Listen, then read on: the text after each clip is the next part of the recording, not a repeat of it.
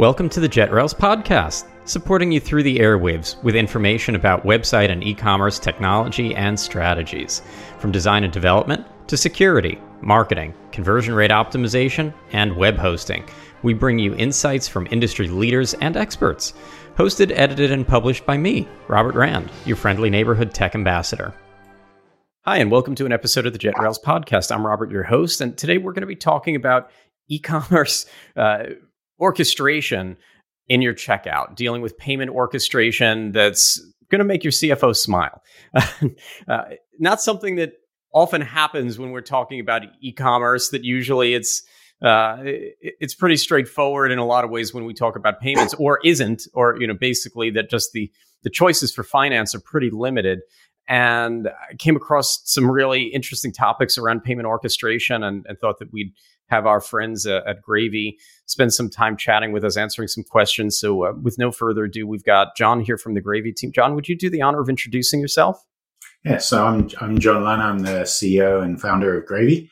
I've been in payments forever. So I kind of started in this in 1997 at my first payment company called CyberSource. They kind of it was probably the first internet payment gateway. So I went from there to when we sold it to Visa. I moved on and joined another payment company. And then, 16 long years ago, I joined PayPal as one of the early employees of PayPal outside North America and did that for many years. So really, all I've ever done is payments. I'm very boring at parties. Well, that's because you haven't been hanging out with the right people. I think our listeners would have a lot of fun with you. No, well, I'm certainly very familiar with CyberSource and PayPal for that matter. But, and the acquisition by Visa of CyberSource along with other gateways like Authorize.net. And so there's certainly a lot of history there. And I think history that's still being written because the challenges that are facing the e-commerce sector, the e-commerce industry, are evolving. Economies of scale, of course, is a phrase that comes to mind. That problems that weren't as big a deal in the early days of e-commerce, when it was just lovely to be able to take an online order, are certainly changing. But before we get deep into what's going on in payment tech, can you tell me a little bit about how Gravy got its name? And especially, I've got to ask you about the spelling because there's some uniqueness there. Yeah, so as you can tell from my accent, or maybe less now, I've been living in the US for a bit, but I'm actually British. So, and Gravy in London, which is where I was, means money. So, that's what Gravy means is a slang for money. And the 4, if you press Shift and 4 in your keyboard, you get a $sign. That's kind of the marketing story here. The truth is 5-letter domains cost about $1.5 million. And we were a seed funded startup. So we had to go for the 4 in there. But ultimately what we've learned is people remember it very often. They remember what it is and it gets a conversation started. So we made a decision to stick with it. And that's our brand. I haven't had a problem with it yet. And it's funny that I know other companies that have injected numbers in the middle. Octane comes to mind, and it's stuck with me. So, and you wouldn't always think it when you first see something like that it just seems a little unusual. But I think the unusual part works in its favor. So, particularly interesting. Now, when I think about e-commerce payments, I am seeing a little bit of a ramp up in the space where we did go for years and years with more basic gateways, and there were new ones, and maybe there was a new feature here or there or benefit to using one as it related to maybe fraud or, I don't know, thinking companies like PayPal that have added a lot in, with Braintree and other things, maybe crypto or some other new thing. But, now I'm seeing a lot more buy now, pay later. There's all these things that are coming up. Are merchants able to keep up with it? Because I don't know, from my vantage point, it seems difficult at the very least. Yeah, and that's part of the reason that we created Gravy, right? The Gravy was born out of frustration. I was sitting there at PayPal investing in sort of early stage startups. That was my last role at PayPal. And I'd go and see merchants say, you should add Venmo, or you should, consider adding this payment type. And they'll all be like, yeah, we'd love to do that, but it's going to take 2 years. And I'll be like, why is this so hard? And that's really a lot of where Gravy came from, is that there is all of this payment innovation happening around the world, and things are changing very, very quickly. And because of the way that merchants have built their technology stack, and the fact that they have these huge teams of payment engineers, means adoption is super slow. So it was that side of it. And then, we're a COVID baby, but Gravy was born during COVID. And COVID has changed things for everybody in many different ways, but particularly in e-commerce, everyone had to go international pretty damn quick, and had to sort of, tailor their business that perhaps was like 15% online to 100% online very, very quickly, and they learned a lot of the lessons here. I mean, you think during COVID, the people were sitting at home having to order things from home. Now, if you're part of that huge group of even just North Americans that don't have a credit card or don't have credit rating, or unbanked or underbanked, we should say, how the hell did you buy stuff when, you needed to stay at home? And that to me made me a little bit worried about how if we were creating a e-commerce environment that was inclusive of everybody. And so for me, Gravy has the passion of wanting to help merchants spin stuff out quicker, but also, can we get new payment types enabled? Can we bring more people into this environment so it's a bit more fair? Yeah.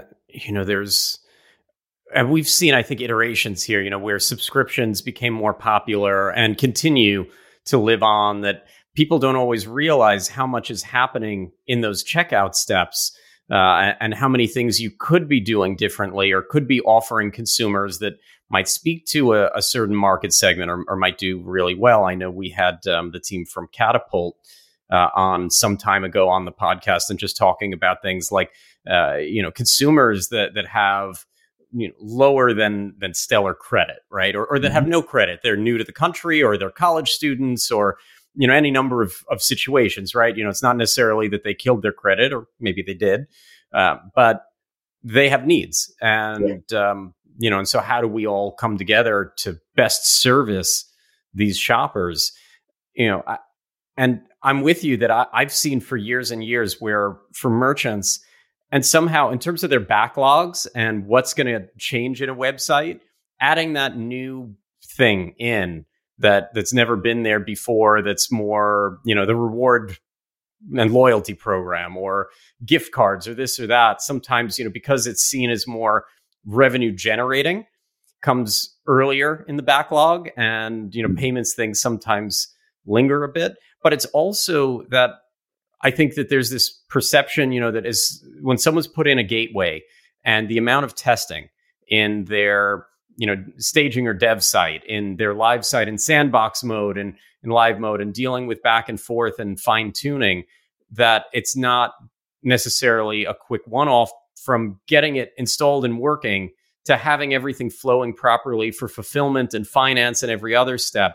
There's a lot of movement there. It takes about 8 months on average to roll out a new payment type across the industry. So that's, and I always joke, I've never met a happy payment product manager, because they only ever get what they need. They never get what they want. And by the time that they're done integrating the last thing, they've got a whole other laundry list of things that they're looking for. And well, and so it mirrors some of my experience. I don't know if the average I've seen is a full 8 months, but I could see it. And, and I think, and especially back to economies of scale, the bigger they are, the longer I'm sure that, and certainly from my experience, that it can take. So, so that's thinking about new features and better features and keeping up with trends. Mm-hmm. What about backups? Because I've certainly seen big merchants have gateway issues for one reason or another, payment processor issues for one reason or another. Server issues at the gateway, or they something to do with underwriting where they're now selling more. We certainly, living through the last couple of years, saw businesses that skyrocketed in their online sales. And if you're not approved for certain growth or certain sizes of orders or other things, you can start to have challenges with some of your payment gateways and processors.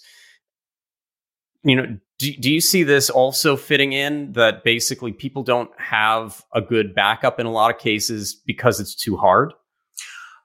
It's because, again, you get what you need, you don't get what you want. So I think people generally learn that later on. But if you look at the mid-size and up market in the US, over 50% have two or more PSPs already. So it's something you need to do as you get bigger. Just generally, and it's not just technology backup, is this certain PSPs are better at certain things than others. And if you start to go international, absolutely, you need more. Because, if you're just accepting cards and you go to a market like Germany, where I think it's still only about 14% of Germans even own credit cards, you're not going to be able to sell there, right? And then you go to Southeast Asia, where just cards aren't really used. So you need the option to keep on adding more gateways depending on your business. But even if you're a North American only merchant, once you get to a certain size, you want optionality, right? You don't want to be tied just to one PSP, because ultimately, if you shop around, you can probably get a better price. But not only that, you can give yourself more freedom later. There's some things that you accept the cost of when you're smaller. And when you get bigger, you realize how much that cost actually is. Well, when we're talking percentages or pennies, they start to really add up as your volume goes up and what have you. Now, on that vein, just digging in there a little bit, would you say if on average businesses have at least 2 payment service providers, would one of those be something more like a PayPal or Amazon payments, or something that I would consider maybe a more unique provider where the user probably already has a saved credit card, has an existing account? Or no, actually, so I think the stat comes from pure PSPs, or payment service providers, so providing card processing. On top of that, PayPal's a good example. You can get a PayPal through your processor. You can do a direct connection to PayPal. There's many different ways to connect it, but that stat's purely around PSPs. I think merchants now, at a very minimum, you should have PayPal. And to be honest, you should be adding some form of buy now, pay later if you're selling a decent, a larger value item. But even looking now at the new payment types coming around the world, if you go to LATAM, for example, every country has its own favorite way to pay, and it's not cards. So you are constantly adding other ways to pay, and you need to keep on adding those as you expand. And you don't want payments to be the thing that stops you rolling new markets out. Yeah. And, so we've touched on here a few different items, and really I want to make sure that we talk a little bit about orchestration, because I think for me, that's some of the most interesting out of your technology stack that your team has been building and iterating on, and just in general, where things can go. Because as we've alluded to a little bit here, you will wind up with different options in that checkout for the shopper that have different implications. Some are going to match up better with some shoppers for reasons that have to do with geography, but in some cases, it may have to do with something like the size of the order, and it may not even impact the shopper as much as it does the seller. The merchant is going to pay maybe, they've got one option that's going to cost them a few more pennies, but a lower percentage, which is great for a big ticket item or a large cart. And they might have another that's only a few pennies and a larger percentage, which is great for smaller orders. And, that normally there's absolutely no thought that goes into that there's just, they get what they get. and there's money left on the table, or money, perhaps, if we want to think about it that way, overpaid in gateway and processing fees, because there's no logic around it, that it's just thrown out there that here are the options, shopper, you pick what you want, as opposed to giving the shopper the option that the merchant would be best served with.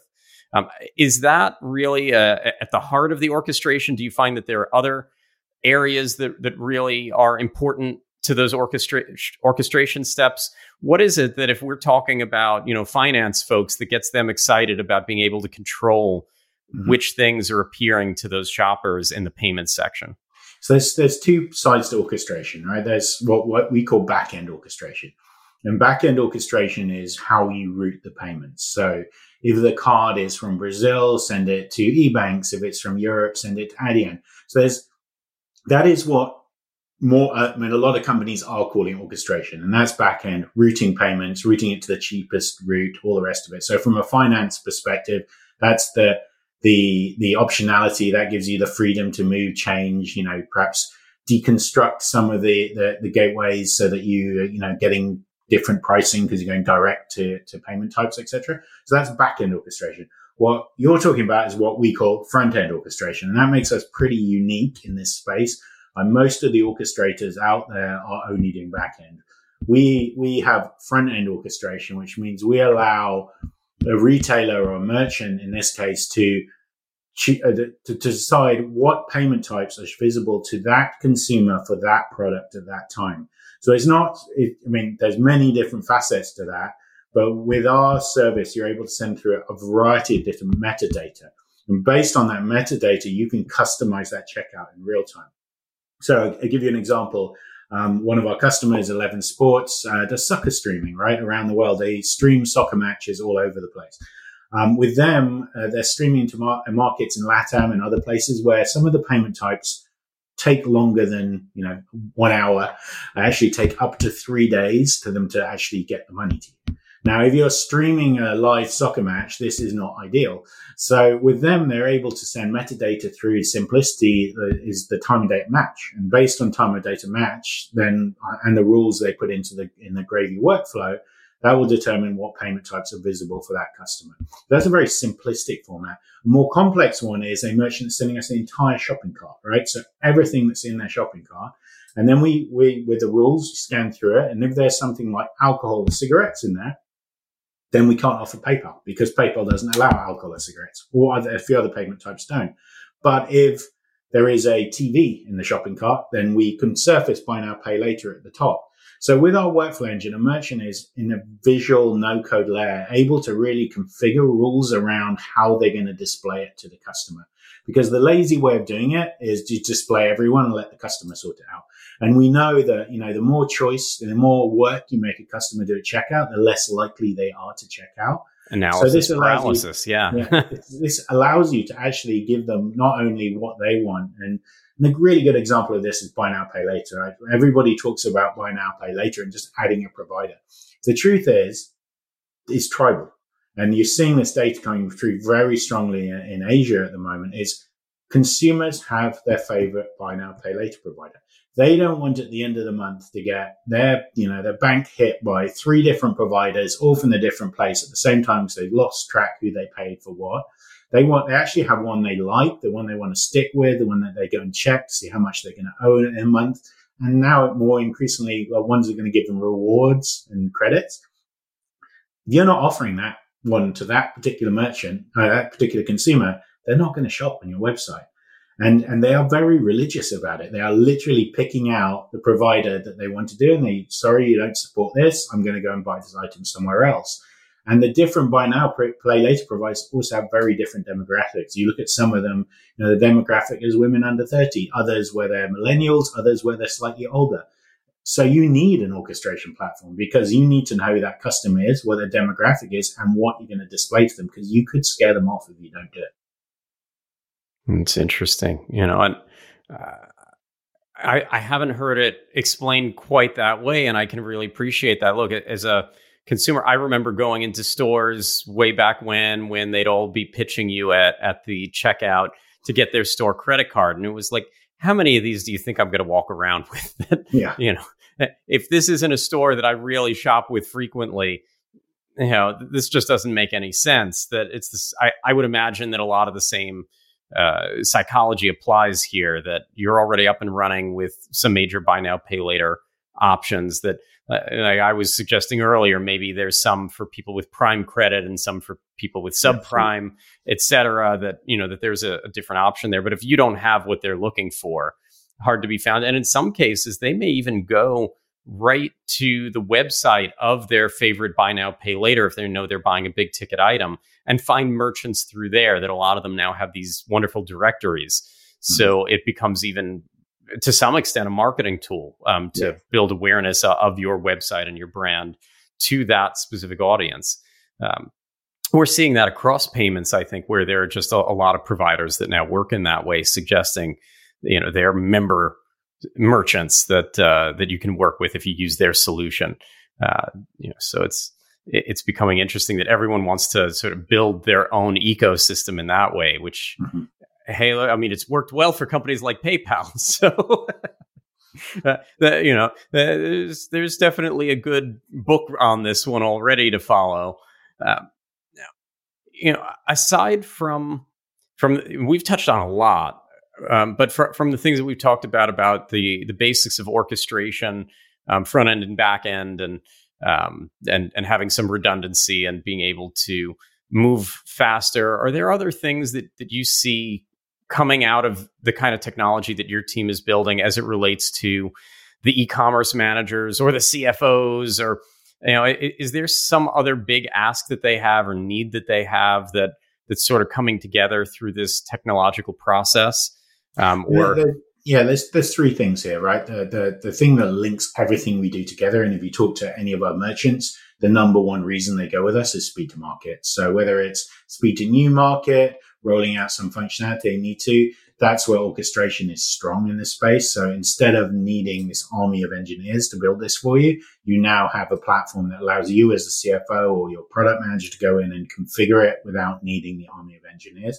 That's part of it. I think two other very strong things are reporting. Like, don't forget, the accounts department somewhere in the back end has got to work out who paid for what and how it reports back into finances. And the more of the payment options you add, the more you'll hear the accounts department getting upset, because ultimately, some of these payment types do real-time settlement, like, PayPal. Others do same day. Others do 1 week. And you go to Southeast Asia, you end up like 30-day settlements sometimes. So, your poor accountant sitting there going, I know they sent this item out. When are we actually getting paid for it?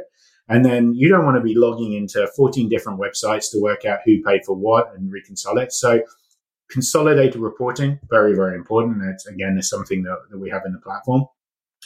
And two other parts of this. The second one is vaulting. So tokenization is a hot subject across payments. And there's something called PCI, which, as a merchant, you need to hit certain standards. And the way that most merchants have solved this is by working with their payment service provider. So they send the card to the payment service provider, who returns a token. From that point onwards, you can use that token to bill. The problem with that is that token is specific to the payment service provider. So now, if you want to use a different payment service provider, you're kind of out of luck. Theoretically, your original service provider is supposed to provide that untokenized details back to your new one. Reality doesn't always happen that way. But the truth is, as you go down, you want an experience where you have the freedom to move. So tokenization is a big one. There's something called network tokenization, which is coming now in the payment industry, which is where cards are tokenized at the acquirer, so Visa, MasterCard, etc. And that means that the token that you hold as a merchant is specific to you, which means we'll have less, if the network is breached somewhere, cards are stolen, you don't have to go out and cancel everybody's credit cards, because the only thing they can steal is the token, which is, specific to a merchant. And that is something that's going to come with some advantages in markets. People are talking about interchange savings in some places, etc. But it's hard to manage all those different tokens. So, with the Gravy, we have a vaulting solution that we built in that allows we tokenize across everything that you need us to tokenize across, and we return a universal token to you, which means your customer will be able to pay you whatever happens now or in the future. That's definitely a big industry need that's coming through. And then the final thing is data residency. And this is getting a hotter and hotter subject. You've already seen India, Indonesia, China, and Russia, which we can ignore for now, that have all rolled out very specific rules about where your data needs to sit. India's probably the most, the hardest one is payment data is no longer allowed to leave India for Indian customers. So if you're busy using your US website selling into India with a US PSP, there is problems ahead.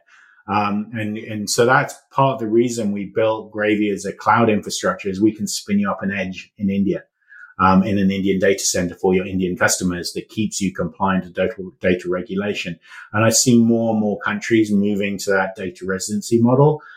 You've got GDPR in Europe. You've got, the Californian laws coming now. But a lot of this will really you need the flexibility to determine how and where and who's got access to certain data, which you can only do with a cloud solution. That's interesting. At JetRails, because we deal with, web hosting for e-commerce day in and day out, we deal with a lot of PCI compliance, keeping them secure everywhere on site, while often there's a hosted checkout that's dealing with, or hosted, payment solution and gateway that's dealing with collecting the money.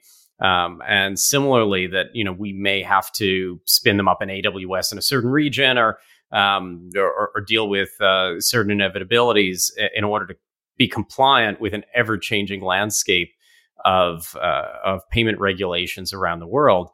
I think it's particularly interesting looking at this through a few different lenses, because not only now, do you potentially have this happening in different places, but circling back, let me actually ask this: when the merchant is managing something through your admin portal, how much time does it take them to add, remove, maybe change some orchestration rules? What is that process like at that point? Because I'm imagining something where you can toggle things on and off, and it's going to be relatively quick, which is what's missing for your average. But is it as simple as my imagination is, yes, is trying to make it? Yeah, so it's a no-code interface that we built. I mean, it allows you as a non-technical person to go in. We have a workflow engine where you can build the rules around how things flow. Adding a new payment service provider is literally you go and get your credentials from your state payment service provider, come in, type them in the Grady, press go, and you're live. So it's real time. I mean, we have, real time deployment of rules, real time deployment of PSPs. You literally can switch it on and do it in like 3 or 4 clicks, and it's live instantly. And same with switching it off. So it gives you a huge amount of flexibility. And so back to what we said at the beginning of this conversation about enabling new payment types for perhaps underserved or other groups of people, I think this gives you the freedom to experiment. So how often, you've talked to a merchant and said, look, we've always wanted to try a cryptocurrency checkout, or we've always wanted to try open banking. But we haven't done it because, it's 8 months and it might not work. And that's where I get excited is, we look at open banking in Europe, which is, it's taken a while to take off, but every single merchant that we've gone live with has enabled open banking. And they're loving it because before didn't know it was going to work. With Gravy, 3 clicks, you're on, it's enabled, off you go. And why not? And now I'm expecting as soon as we've got the cryptocurrency rolled out, I'm expecting lots of merchants to finally get to try it and see if their consumers want to use it. And it's not costing them engineering. It's not giving them engineering debt, all that kind of stuff. It's literally 3 clicks and they can experiment, do a bit of A/B testing, and off they go.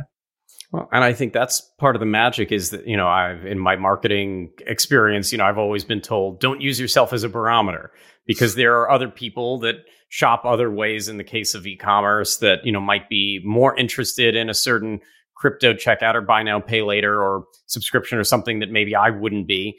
And that, the only way to really tell in a lot of cases, you hypothesize, but it's to test. And that testing medium, to be able to A/B test and what have you, did we get an increase in overall checkout? Did we get an increase in average order value? Did we, all the major metrics by offering certain things, that's often missing. Now, your system is only really dealing with the payments, not the entire checkout, not the shipping and perhaps sales taxes and other things. Those would potentially be computed right by the e-commerce platform. You're really just coming in and offering what I'll refer to as a SaaS payments module that's going to take over the ability to manage all those different payment providers. Yeah, so we're not SaaS, and that's the interesting thing about Gravy is that we're built like a cloud company.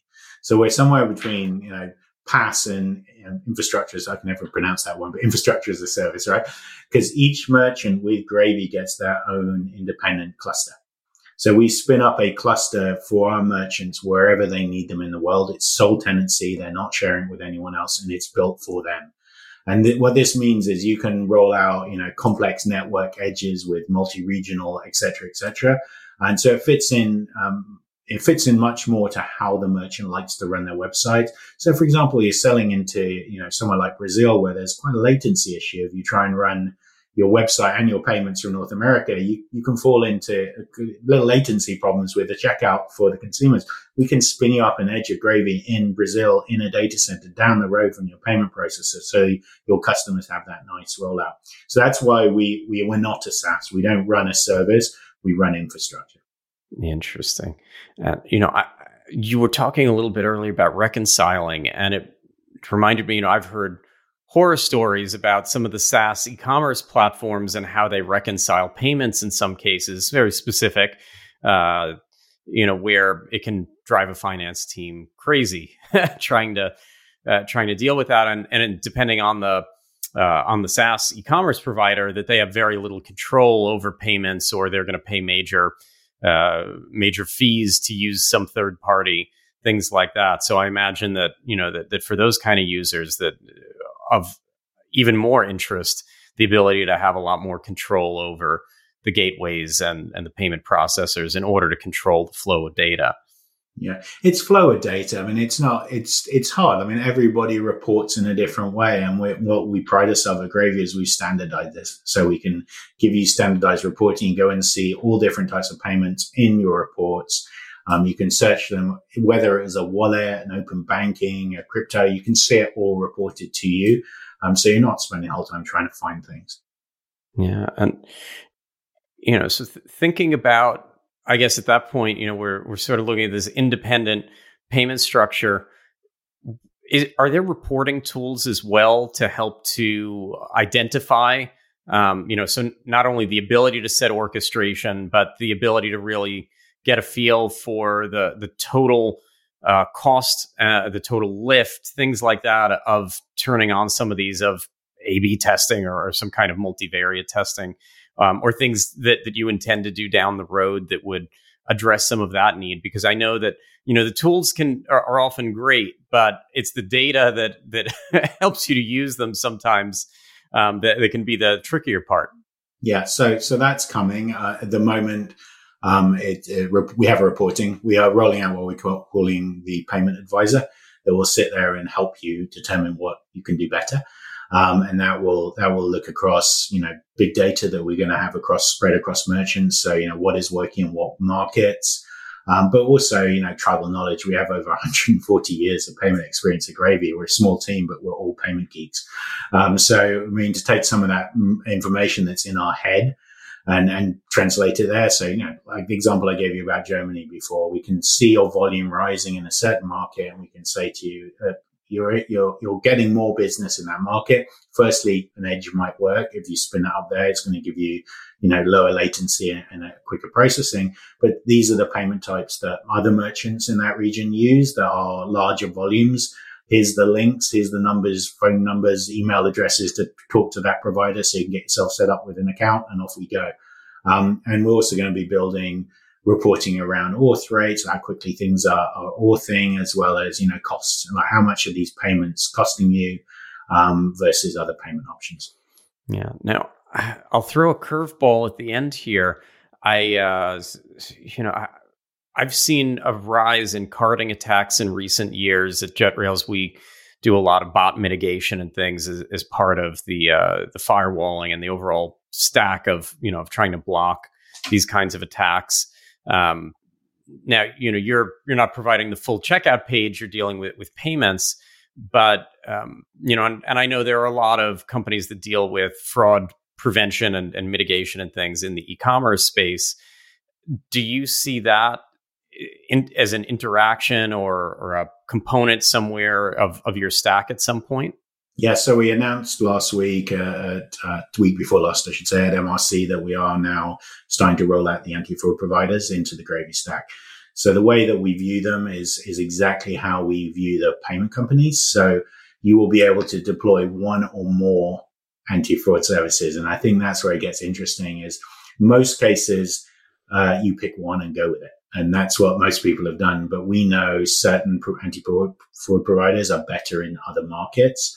And we also know some are better for digital or streaming goods than they are for physical goods.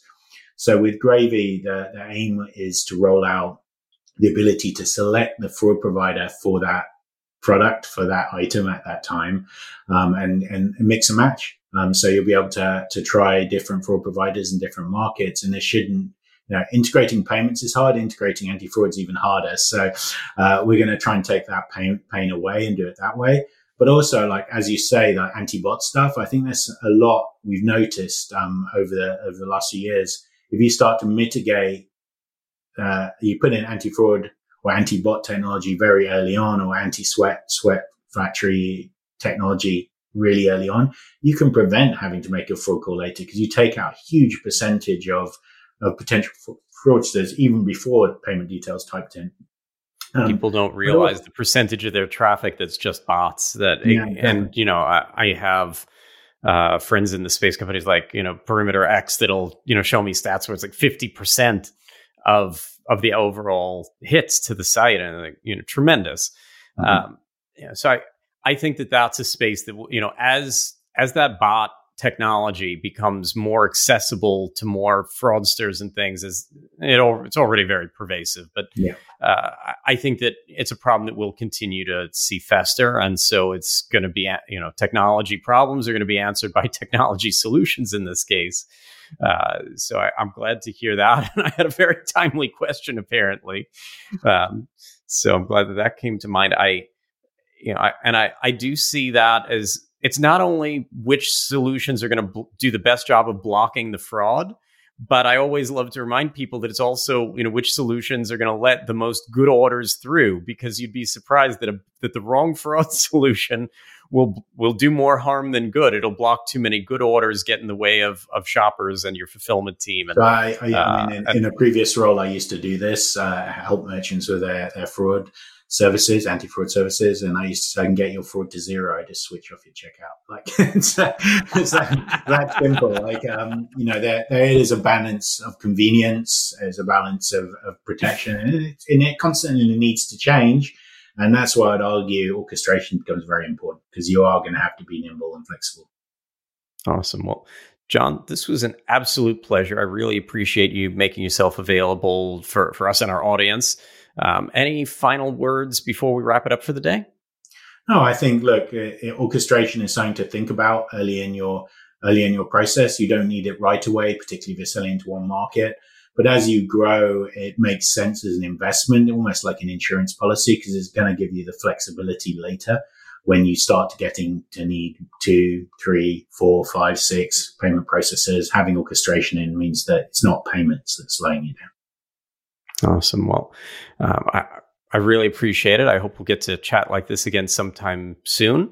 In the meantime, to our listeners and our viewers, as always, thanks for tuning in. Stay safe, stay healthy, and happy selling out there. Thanks for listening to the JetRails podcast. You can subscribe wherever you listen to podcasts. We also post full videos of most episodes on the JetRails YouTube and Facebook channels. You can find links at jetrails.com/podcast. Have questions about an episode? Is there a topic you'd like us to cover in the future? We're at JetRails on LinkedIn and Twitter. Do you want to sponsor this podcast? Sorry, but we're committed to ad-free listening. We are, however, always looking for guests that our listeners will benefit from. And don't forget to like the podcast on whatever platform you're tuning in from. It's a small ask, but it's a big help. We appreciate it, and more importantly, we appreciate you.